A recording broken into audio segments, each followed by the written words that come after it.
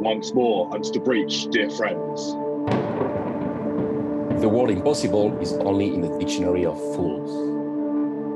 If my descendants wish to be as strong as I was, they must study patience. The Ultraworking Podcast. All great events hang by a hair. The man of ability takes advantage of everything and neglects nothing that can give him a chance of success. How often do you think about why you read? I'm Sebastian Marshall, and I'm one of the co-founders here at Ultraworking. I've read a lot of books in my life, and I've gotten great enjoyment and great value out of doing so. And I think one of the reasons is because from time to time I reflect on why I read, and I think I've done a better job at picking books that would be very supportive for my life accordingly. And I don't think most people have thought about why they read. I went to look this up and see why different people read. And I looked at a bunch of surveys and a bunch of things, and I actually found a core thread. And I think these two comments, we'll link the thread in the show notes. I think these two kind of cover the spectrum. The first person said, quote, "I read because it gives me immense pleasure. The power to imagine can be generated only by reading. For me, reading fiction books means escaping from the harsh reality of the world and living life by reading the stories of other people." And somebody else replied, quote, "Since we eat to keep our body healthy and fulfill our stomach desire, we have to keep our minds fresh as well by reading. Once you stop reading, your brain becomes like a noisy bucket. That is to say, we read for the sake of leisure, learning, and especially to gain wisdom."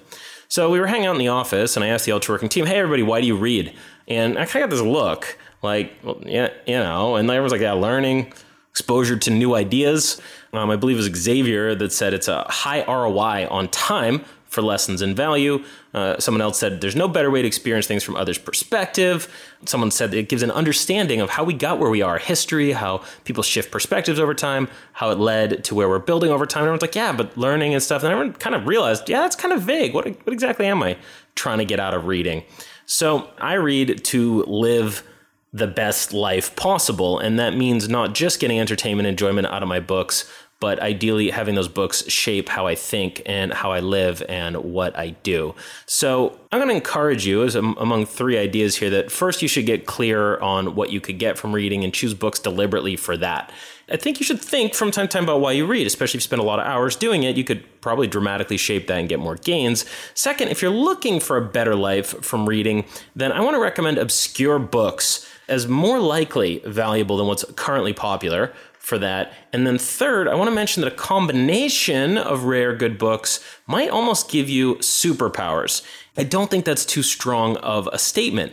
So let's take a book that a lot of people think is one of the better books on sports ever. I like this book. It's called Assault on Lake Casitas by Brad Allen Lewis. It was published in 1990. It was about the 1984 Olympics, which with his age and his progress as an athlete and aging, he thought was his last chance to try to be an Olympian and win an Olympic medal. And it kind of documents his quest to do that, you know, the ups and the downs. And with rowing, being part of a rowing team, if you're part of a team of 2 rowers or 4 rowers, there's a political angle on it. And do you get the seat in the boat or not? And how do you perform under pressure and the training? And if you go on to read this book, I'm going to recommend that you don't read about whether he won or lost in the end. I think it's a better book if you don't. I wouldn't read anything about it. But you can read passages in there, like when he learned from one of his teachers. And one of his teachers said to him, quote, "You must purge yourself of all thoughts of self-importance and all inclination to judge either yourself or others. You must go to power with humility and deep respect," end quote. And then Brad reflects on that. He's like, humility? Where the hell does humility come from? I've known people who've trained a dozen years through 100 wins and losses, and yet they were no more humble than a college freshman who had just won the Western Sprints. For some of us, humility does not come easily. A conscious effort has to be made to go after humility, to maintain respect for coaches and other scullers, rowers, along with the various helpers, spectators, and even more prejudiced onlookers. I worked at maintaining respect and humility with moderate success. At the opposite end of the spectrum is pride, a nasty monkey for any athlete or anyone to carry on his back. Pride, according to Webster's, is an overly high opinion of oneself, haughtiness, arrogance. Stay with humility, it'll serve you well. And finally, Mike said to me, "You must assume full responsibility for choosing to pursue power, knowing that you alone have chosen to be tested and then proceed without doubt, remorse, or blame. You alone are responsible." Tough rule. By following this rule, I had to abandon all the usual excuses. According to Mike, I was totally responsible for any results, including the single trials, the camp, the future. Taking complete responsibility is the premier rule for rowing sports life. He's a really honest writer, which is, I think, why people like the book. So he goes through the moments that he thought about quitting and, getting bummed out and training really hard sometimes and how he trained and what he did. And then, what happens on the day of and wondering, if the coach is biased against him and stuff. So you get a perspective. And that's already a slightly rare book. It's not super popular. Most people haven't read it. But I think that's valuable, and you get perspective. You learn about human nature a little bit, and you get some kind of mental models you can use. Then if you layer on a second book, then you can get, more gains, right? So take Mark Twight. He's regarded as one of the best high mountain alpine style climbers, maybe of all time. And he again wrote with a very honest style. So here's a little Mark Twight. This is quoting from Kiss or Kill, Confessions of a Serial Climber. And he was quoting about a time that he was really a bit of a mess. And he said, quote, "Last summer, I overflowed with the wild hope of youth. I was a young man and faithful to my goals. I was concentrated, fierce, and alert, a mercenary fighting an epidemic of the lame and the weak. Today, as I reach for my death stick cigarettes, I laugh at my deficiencies. I'm not disappointed with myself anymore. I used to hide my tears because tomorrow is another day. Now I let them flow for much the same reason. I was strong. I could have done anything. I seethed with desire. Believing in my self-importance, I stroked and blessed my ego. Ambition was so precious. I worshipped it and stole for it. I rationalized every evil thing I ever did by weighing it against my ambition. I wanted to be a god without enduring the boredom of sainthood. I trained. I punished myself. I thought making myself suffer on a day-to-day basis would prepare me for climbing hard at high altitude. I slept on the floor. I carried ice in my bare hands. I beat them against the concrete just to see if I could handle it. I never missed an opportunity to train. I ran stairs until I vomited, then ran some more. I ruined relationships to get used to the feeling of failure and sacrifice. It was much easier than holding on. I trained in the gym on an empty diet to learn how far I could push myself without food or water. I imitated and plagiarized the heroes who lived and died before me. I spoke only strong words and ignored weakness at every turn. I subdued my fears. I was opinionated and direct. I became a man either well-loved or truly hated. I was ready for anything. I returned to the South Pillar of Nuptse. Despite the warnings and my bad dreams, I knew I could handle it. I knew I'd summit in winter, even in carnivorous winds and crippling temperatures. But our technology was impotent against the winter storms. We watched in silence as piece by piece, tent by tent, our base camp was destroyed. It's like, yeah, it's pretty hardcore.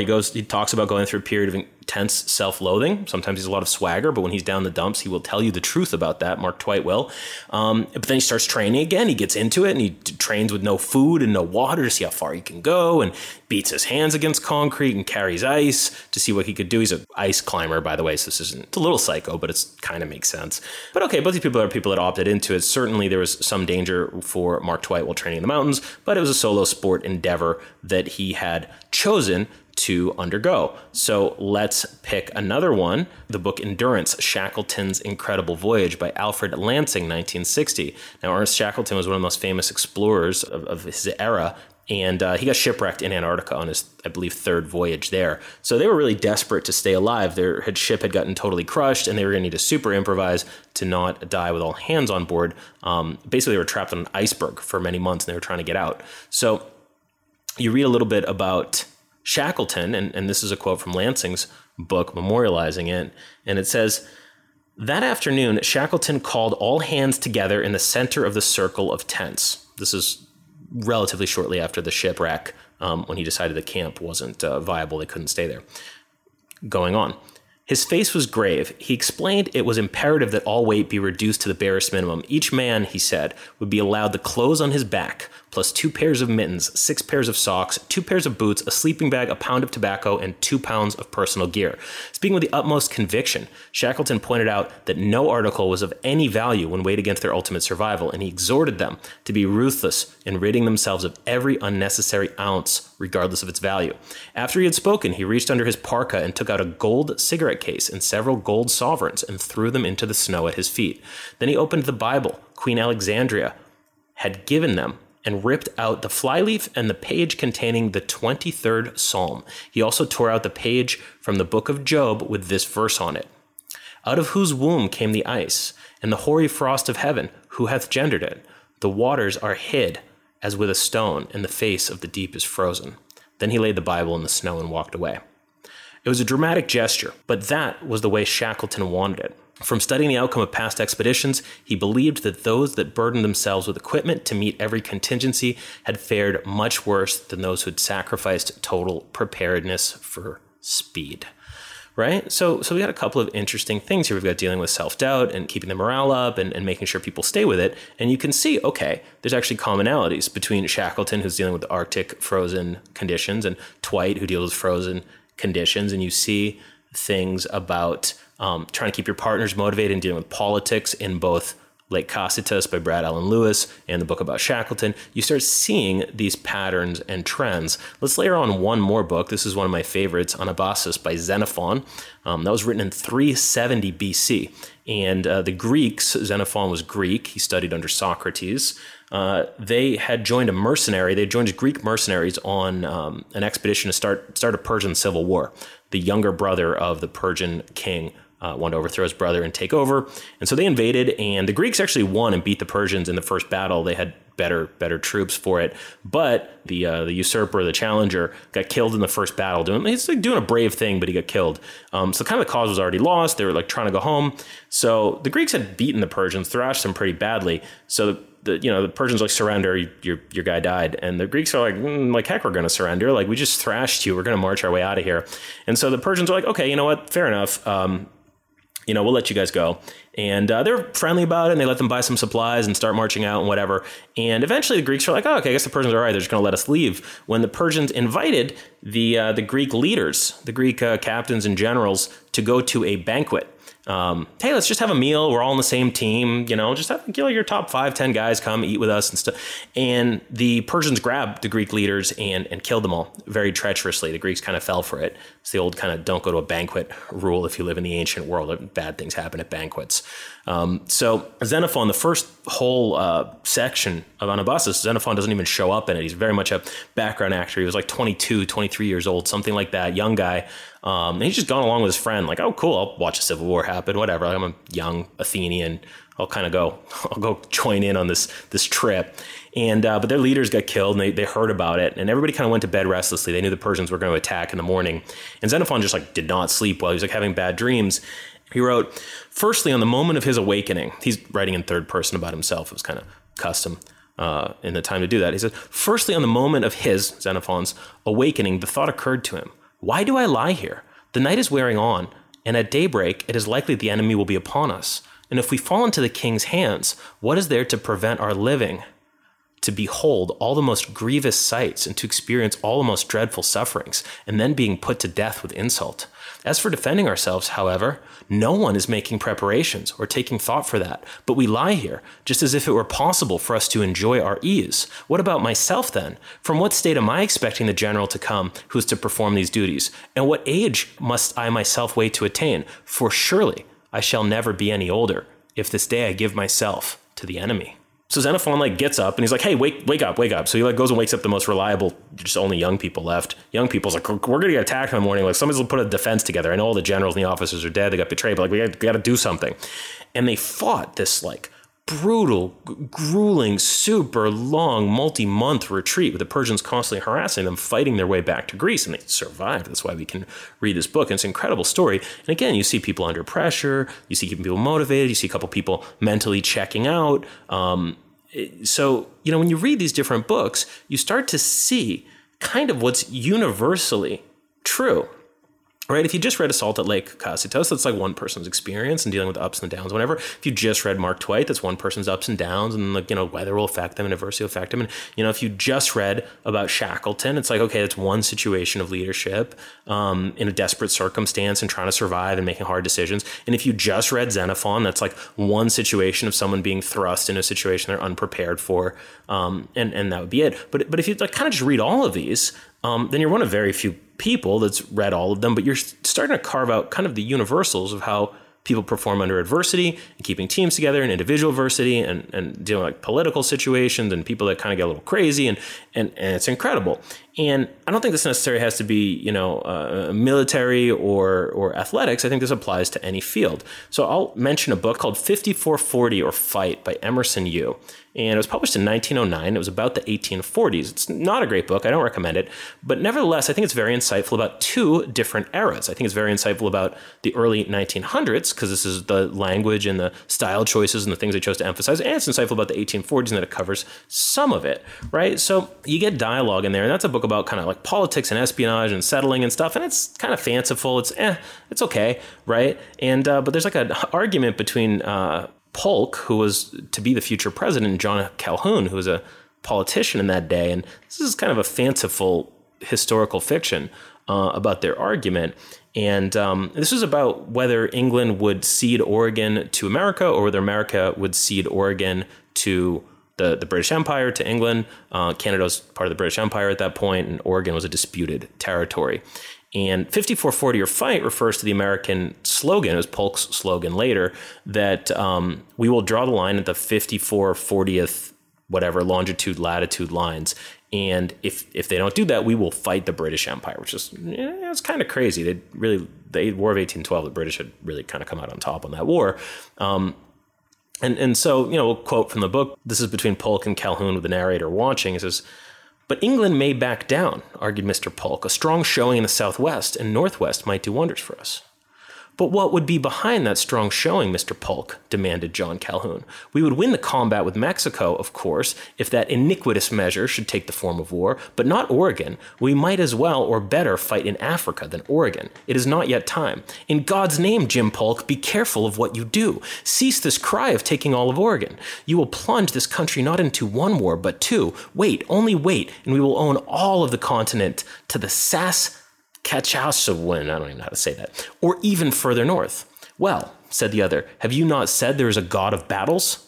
"The Lord God of hosts, yes," screamed old John Calhoun. "Yes, the God of battles for nations, for principles, but not for parties. For the principle of democracy, Jim Polk, yes, but for the Democratic Party or the Whig Party, or for any demagogue who tries to lead either, no." The florid face of Polk went livid. "Sir," said he, reaching for his hat, "at least I have learned what I came to learn. I know how you will appear on the floor of the convention, sir. You will divide this party hopelessly. You are a traitor to the Democratic Party. I charge it to your face here and now. I came to ask of you for your support and find you only talking of principles. Sir, tell me, what have principles to do with elections?" Now, if you contrast that and you actually pick up a book like Diplomacy by Henry Kissinger, the former American Secretary of State, he wrote that in 1995, you're very, very likely the only person that's read both of those. You pick up another book on diplomacy, by a random foreign minister during an influential time in Europe, and almost certainly you're the only person that's read all three books. You can kind of triangulate, right? And you can kind of see that as much as that book's kind of hackneyed and a little cheesy, the United States did have this dilemma, and that they were in a conflict with, Mexico over Texas, and they were in a conflict with the British Empire over Oregon. It's like, well, do we fight one of them? Do we fight both of them? What happens if we fight both of them at the same time? If we lose on one side, does that mean we lose on the other side? And, you get to kind of get the attitudes of over 100 years ago. There's the 1909 attitudes. It's just fascinating. So you can kind of see what's kind of universally true. What are the questions statesmen think through, and that dialogue right there, like, oh, maybe we should take a position that our party will win the election on the American people want to hear. And somebody else is like, look, we're going to get our butt handed to us if we fight the British Empire. We'd be better off, striking off on an expedition halfway around the world than fighting the British. We're going to lose. If we just wait and we're patient, maybe we can outsettle them. Maybe we could just get a lot of our people settled in Oregon and then be like, well, look, it should be ours. It's like all our people live there. They're our people. And then, you got a friendly base. And so kind of going through all of that, right? And, you then read about, different eras and you kind of triangulate what's true. So here's my basic contention is that, whenever you read an obscure book that's insightful, you're gaining insight that nobody else has. So if you read the latest Malcolm Gladwell book, a lot of other people have read that and you don't really get any bonus points for that. And if you combine, Malcolm Gladwell with Seth Godin, there's a lot of people that have read Malcolm Gladwell and Seth Godin. You're not really bringing anything new to the table in terms of ideas. Furthermore, you're getting today's bias and everything, right? So if you read some of that and some different times from different eras, you can wind up kind of cutting away at what's today's thing, right? You read a book that's all based on today's bias, and anything that's written to be a bestseller today will just have today's bias. It'll have today's optimisms. It'll have today's pessimisms.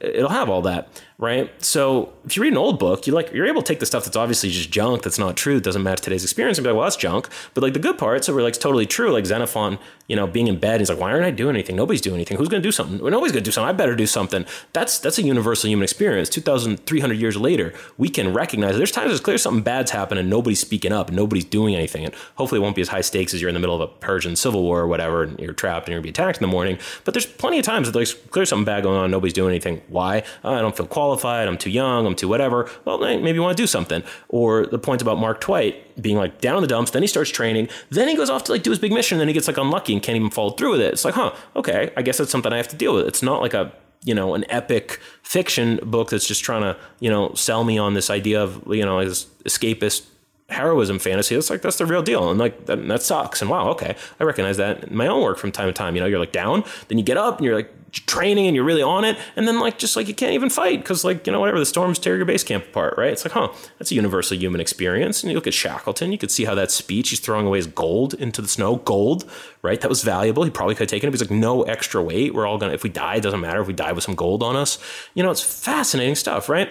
So where should you look for books to read? So I think you're going to have to hunt out your own books. But I think first off, anyone that pioneered or was pioneering in the field, especially obscure people, are really good to read and read about. So, obviously there's Andrew Carnegie, John Rockefeller, Henry Ford. All of them wrote autobiographies. I've read Carnegie's and Ford's, both of which are good. I didn't realize Rockefeller had written one. I haven't read it. I did read Titan by Ron Chernow, which is excellent, meticulously researched.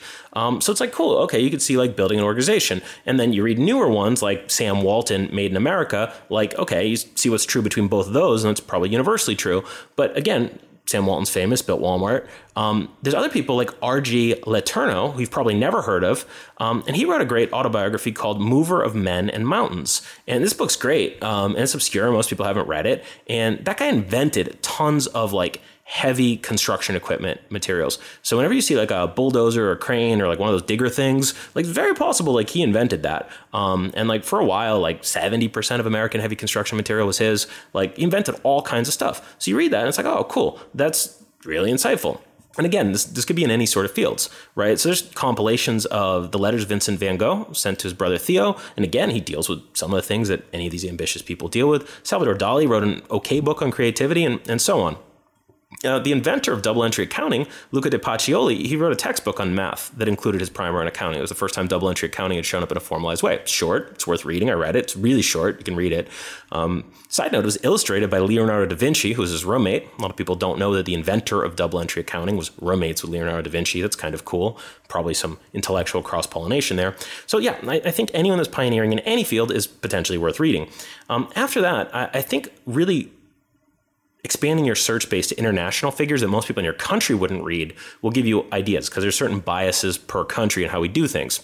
So following on from the industrialist thing, from Japan, there's Konosuke Matsushita, and he founded Panasonic and built a rather remarkable life from 1894 to 1989 in Japan.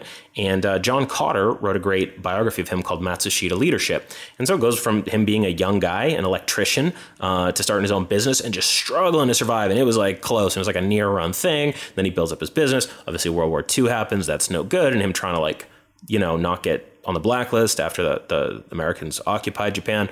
Fascinating book, right? And kind of talks about his life, his philosophy, how he built things, and so on. Another one from Japan, Leslie Downer wrote a great book about the Tsutsumi family, the brothers, the Tsutsumi family. It's about the father and the two brothers who built Seibu Corporation, one of the largest in Japan. Also a great read.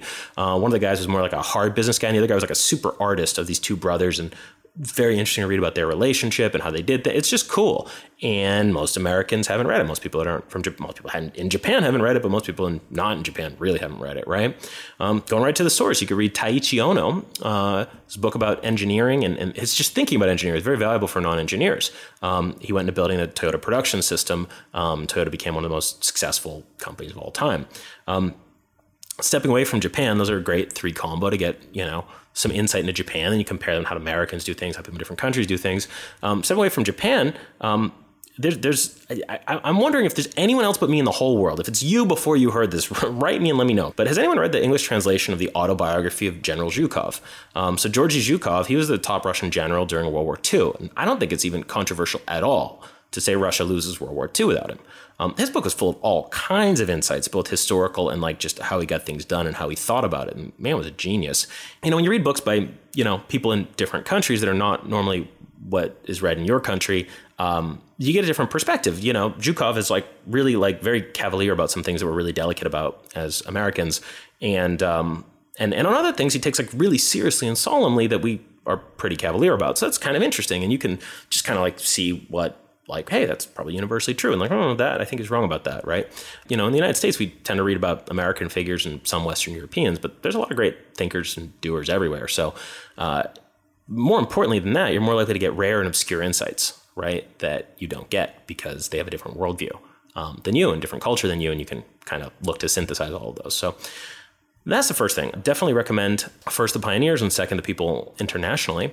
After that, I think any biographies or summaries of stuff you've maybe even already read about, but it was written during a different time period, right? So whenever you read a book written in a different era, right, you get insights into both the whatever the subject matter that the author's writing about, as well as that era, right? So I'd much rather read a biography about Charlemagne or a summary of Aristotle's ideas written in Victorian England than written in 2010 in America.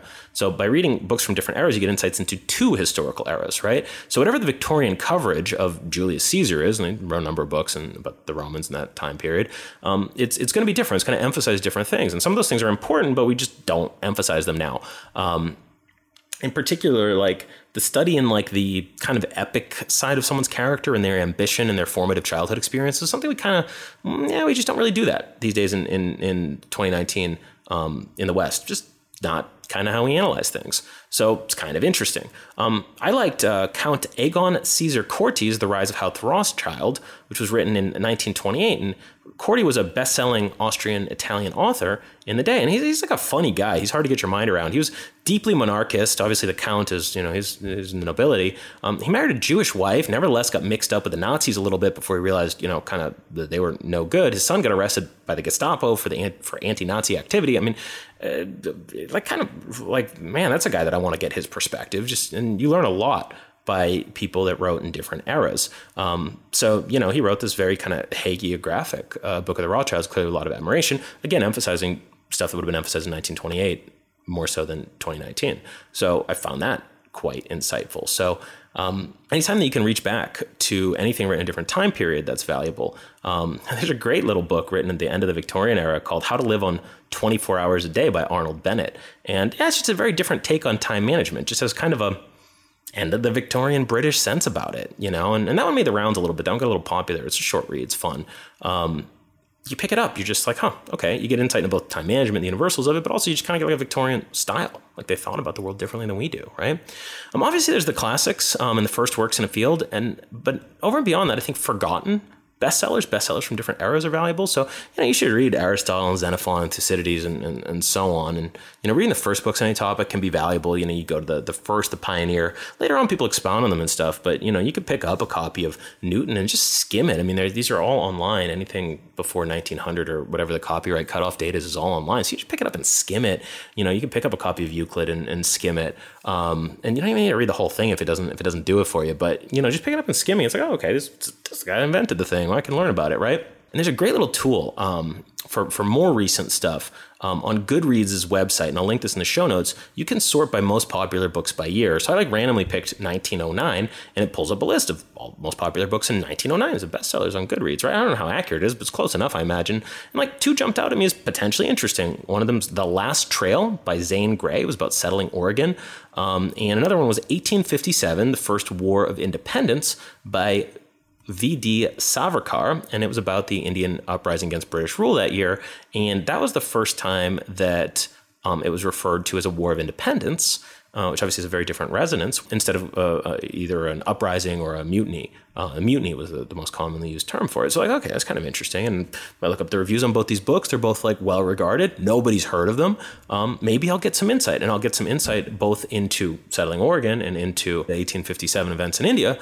But I'll also get insight into 1909, how people thought and what they like to read, and so on.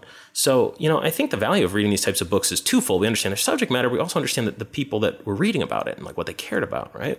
I think all-time popular works that have fallen out of favor tend to be exceptional exceptional, right? So if you can find stuff from past centuries, and again, there's lists of this online, you have to hunt around a little bit. Ansius Boethius' The Consolation of Philosophy was the most popular book in the world for a number of centuries in a row. And it's a beautiful, beautiful work. It's a little tiny bit difficult, but it kind of goes through. Boethius was a late Roman who kind of exposed a bunch of corruption. He's a very honest guy. And like one of his enemies flipped it on him and he got arrested. He's put under house arrest. He's going to be executed. So he's writing this book of like, well, this sucks. Like, I'm an honest guy. I'm virtuous. Why is this happening to me? Like, I hate life.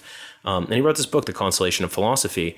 There's like a dialogue between himself and the goddess Athena to like explain what happened and the virtue of philosophy. And actually a bunch of modern language that we use still to this day came from Boethius, but you didn't know that because you haven't read it. Like the term Wheel of Fortune came from Boethius. He coined it. And that's a beautiful book. I can see why it was popular for hundreds of years. Most people haven't read it, right? I got a lot out of Kempis' The Imitation of Christ. That's a 1400s book, and The Spiritual Combat by Scupoli from the late 1500s. And besides the religious content, which there's obviously a lot of, I thought there's some really interesting lessons on self-control, detecting when you're feeling impulsive, navigating that, etc. And the thing is, when you read something, again, from the 1400s or 1500s, if something seems like junk to you, you just toss it, right? But if you get a perspective on why we get impulsive, why we do dumb stuff, why we say mean things to people, why we entertain bad ideas, like, whoa, like if they're saying something's resonating with you and, 500, 600 years later, like, there's probably some truth in it, right? So, anything that was like really popular, and also in other parts of the world if it's later been translated. So every now and then, like a foreign book like The Art of War by Sun Tzu, it becomes a thing in the West. But there's like equally good books you haven't heard of from China. You can look them up. You can see what the most popular Chinese books are. You can read some of them. Some of them are great, right? So I liked Lao Tzu, in particular, the Tao Te Ching. Kind of hard work to get through, but like some great insights in there. It's held up pretty well for a couple thousand years, right? One other category I want to recommend, it's not a book specifically, but I get immensely amount out of this. But I like reading operations manuals. I like reading how companies and organizations do things internally. One of my favorites of those was Ray Dalio's Principles document. Back before it was a bestseller, it was a PDF. I still like the PDF more than the bestseller. And ideally, when an op stock is written, it like winds up getting released far later or even leaked. So it wasn't written for propaganda. So anyone that writes a ops manual to release to the public, it's like, it's like honest, but they're also trying to like convince you of things, right? And like, maybe it's still good. But like whenever you see like, okay, like how do we do things? Now to that end, like how do I find these ops documents? Everything written by a US government agency is public domain. It might be classified, might be unavailable, but if it's not classified, and most stuff isn't, there's incredible stuff. So there's obviously like sexy stuff, like how the FBI does interviews and interrogations. And apparently one thing I got from there was they ask people to draw a picture of what happened. Helps them both remember, and it makes it easier to verify if they're telling the truth or lying. So there's two people, they both say something happened, I draw what it looked like and who's around and where's the buildings and stuff. But like even stuff that you wouldn't expect, like how the Environmental Protection Agency, the EPA, checks data sources and runs tests. It's like fascinating stuff. This is like hardcore people with like a very difficult, very big mission, how they do stuff. Again, I'm probably one of the very few people outside that field that's read it. And I don't say that to brag or to swagger. I say that like that potentially makes me more useful in any context that I'm working in. I've got this like little bit of an established way of how the like top professionals in their field like get things done. For the heck of it, I Googled a NASA operations manual while researching the show, and it turns out there's a 1,161 page PDF. It's just there. There's like schematics of like the space shuttle and the rockets and the life support systems and all kinds of like how using them. And like, if you want to read how NASA runs their ops, it's just there. I often check U.S. Army manuals on like nutrition and running and stretching and stuff like that. If I'm doing a fitness thing or I want to check that out, because like they got to get like millions of people trained every decade. So like, it's not a bad jumping off point. These are like professionals. They tend to write plans that like middle of the road, but gets people up to speed. So ops manuals, reading anything from how Toyota does something or just really any company's internal manuals, because these are people that just like don't have fluff. They're not trying to like persuade you of their point of view too much. It's just like, hey, here's how we do it. And I've got an immense amount out of that. And finally, of course, any works of great imagination have value. And, unfortunately, a lot of the best works of imagination require some practice and working at it to get at it. Like, so Shakespeare's great if you can get your mind around the language. So is Milton. But, I'm not being too much of a snob about it. Modern Times, Foundation by Isaac Asimov is just a masterpiece of sci-fi and thinking. Musashi by Eiji Yoshikawa is my favorite book. It's kind of an epic historical fiction about the greatest swordsman in Japanese history. Hussein Hadawi's deluxe translation of Arabian Nights is fantastic. And, you know, I think it helps to not be snobby and to really think about, like, did the author have really a lot of imagination to get your own imagination going? So, like, Sherlock Holmes is considered a masterpiece now, but it's kind of treated as pulp at the time. You know, even Conan Doyle was more proud of his historical works than his detective stories, right? But Sherlock Holmes is great. And likewise, I think there's probably some comic books right now that have a ton of value in them and, you know, like kind of take a snobby point of view on things and we're like, oh, it's a comic book or whatever, right? I really liked Lone Wolf and Cub. It's about a mysterious Japanese samurai assassin, super popular in Japan, much less popular in the West.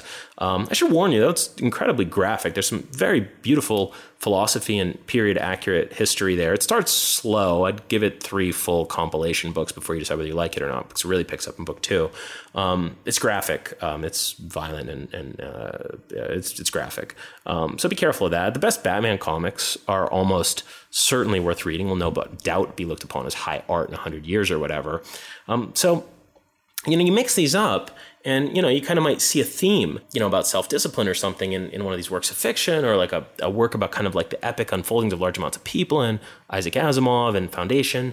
And you kind of like, you know, you kind of like relate that with like, okay, and now I'm reading about, you know, how Charlemagne did things or this or that, or you read these just different books. And again, the more you can pick books that nobody else has read, the more likely you are to pick up a unique perspective. The more you pick up a few different books in unrelated fields written in unrelated decades that kind of have some similarities to them. It's a crisis situation, it's a training situation, it's a competitive situation, it's a coordinating large groups of people situation. It really just primes the ability to just find out what the universal truths are and the patterns are. And it gives you these like cool little memorable things. You know, that story of Xenophon, like in bed, like the leaders had just gotten betrayed and killed. And he's like not sleeping well. And he's just like, I'm not doing anything. Why am I not doing anything? In the morning, I'm going to die very badly. And nobody is doing, somebody better do something. Why aren't I doing something? Right. And you read that and you're like, whoa, like that's a universal human experience. Right. And that just sticks with you your whole life. And there's a lot of great stories in Xenophon. There's a lot of great lessons in Xenophon. Right. So why don't people do this? Why don't people just read what's on the latest bestseller list? And, you know, you could say people are lazy, but I don't think it's quite that. I think the big thing is that people are less likely to have these books exposed to them. That's why I wanted to do this podcast, because if one person that listens to this starts reading obscure books and hunting them out, like for most people, there's no commercial interest in it. Obviously, any book that's in the public domain, which is written before, I don't know the exact year, 1913, something like that, anything before 1900 for sure.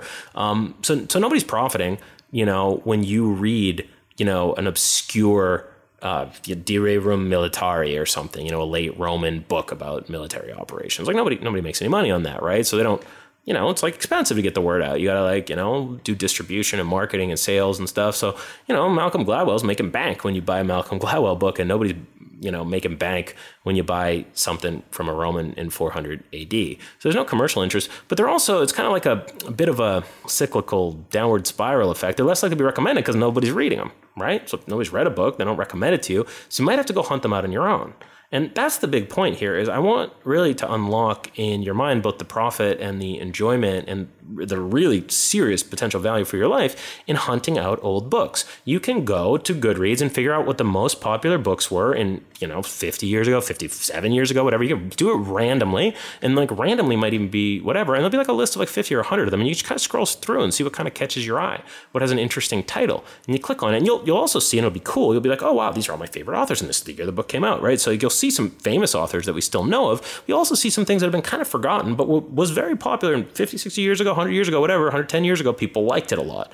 So there's some value in that. And you can go figure out what the Chinese classics are. You can go figure out, you know, maybe at some point I should go figure out what the top books in Serbian that have been translated in English are. I bet they're fascinating, right? I'm recommending obscure books because it's really just great for building an amazing life. It's good for spotting universal patterns. And where they're obviously biased or mistaken, it's super easy to discard. You know, if you're very secular, right? If you're very secular and you read The Spiritual Combat and they're like, you must, you know, just give your whole being over and obey the church or whatever. You're just like, okay, you know, that doesn't really resonate with me. But then when they get into like, okay, sometimes you're going to fight temptation, but sometimes if you're too proud that you overcame it, then this and that, and you'll get in kind of a proud point of view and you won't take defenses the next time. You're like, oh, wow, yeah, I've definitely thought I was over something stupid that I was doing. And then like, stop doing my preparatory stuff, stop doing all my meal prep, and then I'm like eating junk food again. It's like, oh man, I thought I was over this, right? So, you know, you pick up the trends, right? If you really kind of go deep into this, it helps you spot a couple of like secondary things. It's kind of a little more advanced, but eventually you start noticing the same years people were alive. So, Konosuke Matsushita, who built Panasonic, and Georgy Zhukov, the top Soviet general in World War II, they were only born 2 years apart. They saw many of the same advances in technology with, electricity and some of the very, very early signs of industrialization. And Japan was still pretty poor at that point. The Japan-Russia divergence, I think Japan was probably a little wealthier at that point, but not tremendously so. And then obviously they did different things with their lives. So it's kind of interesting. Like, these people kind of had some similarities, but then they did very different things. Interesting. So obscure books, highly recommended. We'll link all of the ones mentioned today in the show notes at ultraworking.com/podcast. But it's not those books per se. I could have picked any given selection.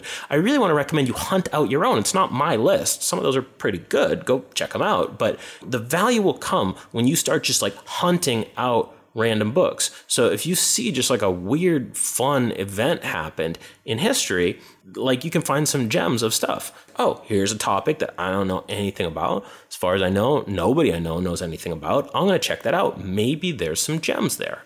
Pick your own. Pick a random year and look what was popular. Pick up a random country. What's the classic Hungarian book? What's the classic Ethiopian book? What's the classic Argentinian book, right? And kind of, dig in. You got to find an English translation if you don't speak the language. You can look these up, and you might be the only person that reads it, and you might get a couple of rare insights. It'll help you with understanding the universals of what's universally true in inventing or enduring or building or whatever. But it'll also potentially give you very specific insights that no one has but you. And with any combination of books, you can kind of triangulate, you'll be the only person that's read them. So you'll bring a new and interesting perspective in any group that you're in. That literally nobody else has, where everybody else is like, I read this in Outliers or whatever. You'll be the person that's like dove deep in these kind of obscure, kind of some of them are like lost forms of knowledge. It's really gold. All right. So again, we will put up these books specifically on the show notes at ultraworking.com/podcast, but I encourage you to blaze your own trail and find your own. Find at least one. That's my challenge. Find at least one book that you don't think anybody else has read that might be good and read it. I think you'll find a delightful experience and maybe a very valuable one for your life. So good luck and Godspeed in the reading and in your work. Thank you for joining me today. And until next time, it's been a pleasure. Take care.